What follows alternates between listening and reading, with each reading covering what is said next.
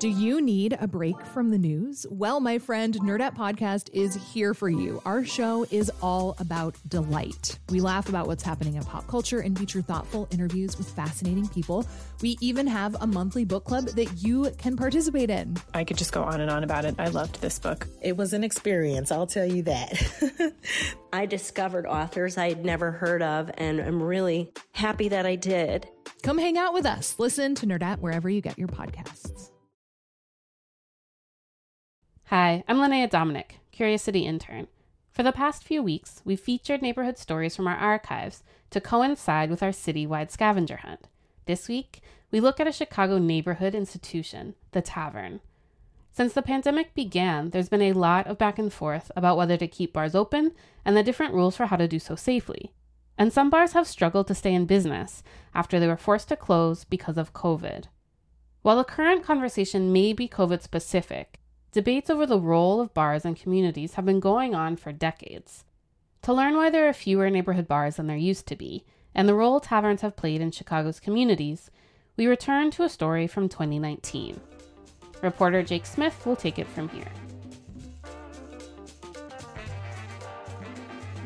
Patrick McBriarty likes to try out different bars around Chicago. One bar he liked was Shaller's Pump in Bridgeport, one of the oldest taverns in the city. But recently he drove by and noticed it had closed down. It's something he's grown used to. Some of the favorite bars that I had gone to in the past are not around. And this phenomenon of disappearing bars, Patrick suspects it's been going on for a long time.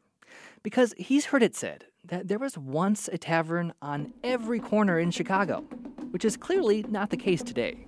So he came to Curious City to ask, what changed and why did that happen?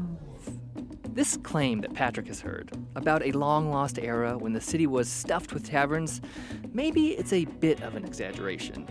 But there was a time when Chicago had more than 8,000 bars. That's about 9 times as many as today. And it turns out their disappearance can tell us a lot about the city's shifting demographics, how its attitudes towards public drinking have changed, and the lasting influence of a powerful Chicago family. But first, Patrick and I wanted to know how there got to be so many bars in the first place.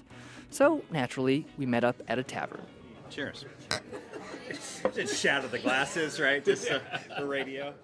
We sat down with historian Liz Garibay. It turns out there have been not one, but 2 different heydays of Chicago taverns. The first heyday came around 1900. Now, even at this point, there wasn't actually a bar on every corner, as Patrick had put it, but there are certain places where you could have undoubtedly found a tavern on every corner of an intersection because it was relatively easy to get a liquor license. As Garibay explains, these saloons weren't just watering holes. They were major social hubs, places you could make friends, maybe find a job. And many of these bars catered to the predominant ethnic group in the neighborhood, so they were especially critical for new immigrants who were flocking to Chicago around this time. They may not be speaking English, most of them didn't. And so at the end of the day, you want to be able to go to a bar where people speak like you, look like you, understand you. Which helps explain the tavern's popularity, at least until 1920, when Prohibition began. All the bars had to stop selling alcohol. But if you think that that was the beginning of the end for Chicago taverns, think again. Because after Prohibition, the bar scene picked right back up. People are very excited to drink again. You know, there's stories of people going to breweries, like hanging outside and shaking the fences. And so bars are clearly a big part of that. Throughout the 1930s, demand for bars kept growing, especially in working-class parts of town. Incredibly, Wanda Couric can remember those days. So what do you want to know? Couric is the proprietor of Stanley's Tavern at 43rd and Ashland. She's 95 years old. Her father opened this bar in 1935, when Wanda and her siblings were kids. They gave free food away when it was a depression and then started to serve lunches. We had to help, whether we liked it or not. By World War II, this strip of Ashland was lined with taverns. So much so, they called it Whiskey Row. The reason it was such a hot spot? The Union Stockyards were right across the street. At the time, the stockyards employed thousands of workers. So, like most bars on the block, Stanley's would open at 7 a.m., 7 days a week. Did people come in at 7 a.m.? Well, don't forget there were 3 shifts in the stockyards. So at 7 o'clock in the morning, the guys were leaving work because the others were starting, right? And there were a lot of areas like Whiskey Row around the city in the late 40s, when the number of taverns peaked again. Couric says that those were busy, lucrative years on Whiskey Row.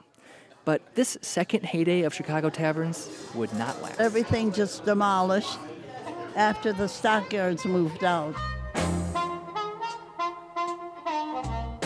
In the 50s, blue-collar industries like meatpacking began leaving Chicago, and fewer jobs meant fewer customers for places like Stanley's.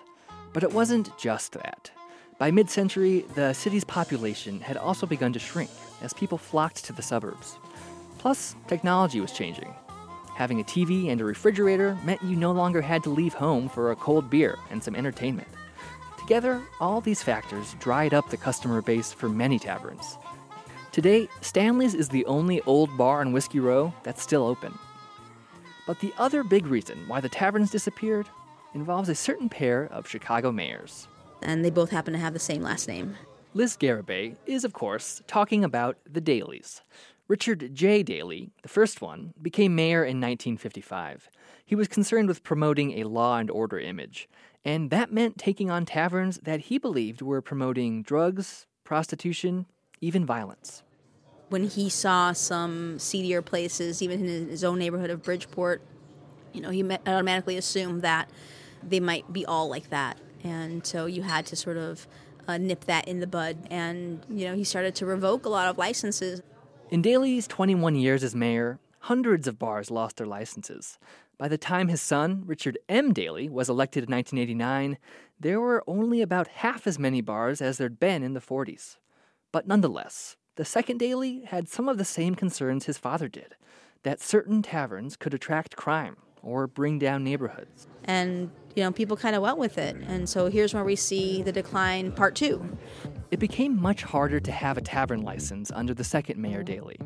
His liquor commissioner called it a crackdown. There was an increase in stings, where the police would try to catch bars serving minors and then take away their liquor licenses. And dozens of precincts voted to ban liquor sales, something the mayor strongly encouraged. Bar owners pushed back against these policies in court, but there was only so much they could do. And as old bars closed, the city made sure that new bars wouldn't just spring up in their place. Mike Matarello remembers trying to open his Boys Town nightclub called Circuit in the 90s. Well, there was a bunch of elderly ladies that saw other establishments in the area that weren't operating properly. So they thought that, another bar would just bring the same thing and make it worse. Matarello had to fight his neighbors for years before he finally got his liquor license. By the time Daley left office in 2011, the number of bars had plummeted to 1,100. Since then, it's only continued to drop. And as for the drop in numbers that Jake mentioned, the pandemic certainly doesn't help matters. Our question asker Patrick worries that even more historic pubs and taverns will close. They were here, and then we wake up and, they're gone. Despite this, he does manage to have a pint-half-full view.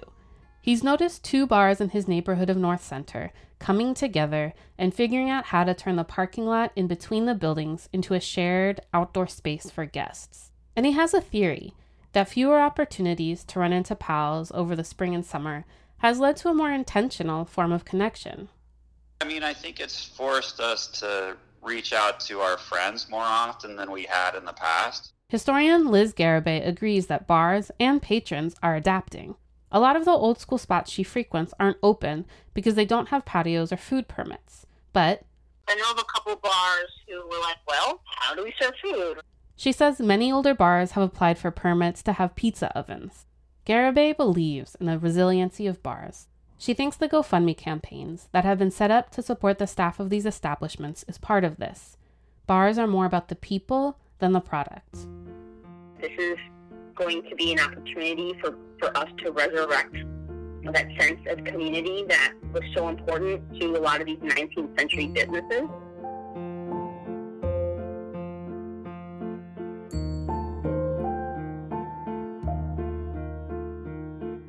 and an update from when we first ran the story.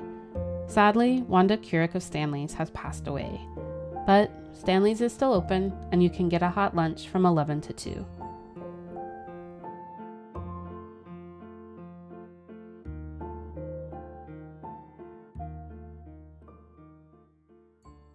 Oh, and one more thing. Summer is winding down, which means schools across the country are starting back up, and they're welcoming students back in a very different way this year.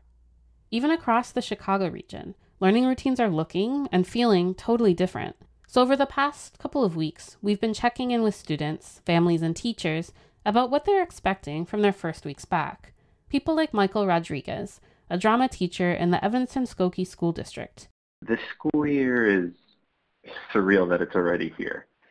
But I think this is going to be a really interesting opportunity for educators to really test the boundaries of what we are able to do. The first time around when schools were closed, we were just reacting, and we were frantically trying to figure out how to instill any source of regularity for our students.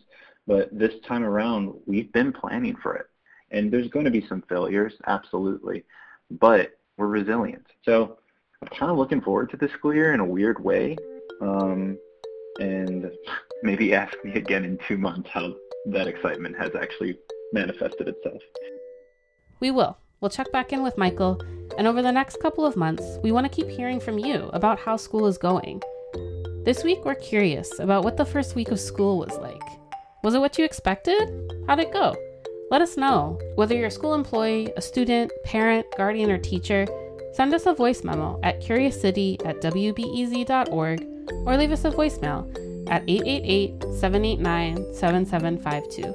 That's 888-789-7752. Make sure to include your name and school, and you might be the one we include in next week's podcast.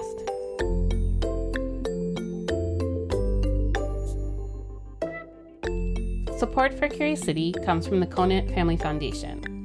I'm Linnea Dominic.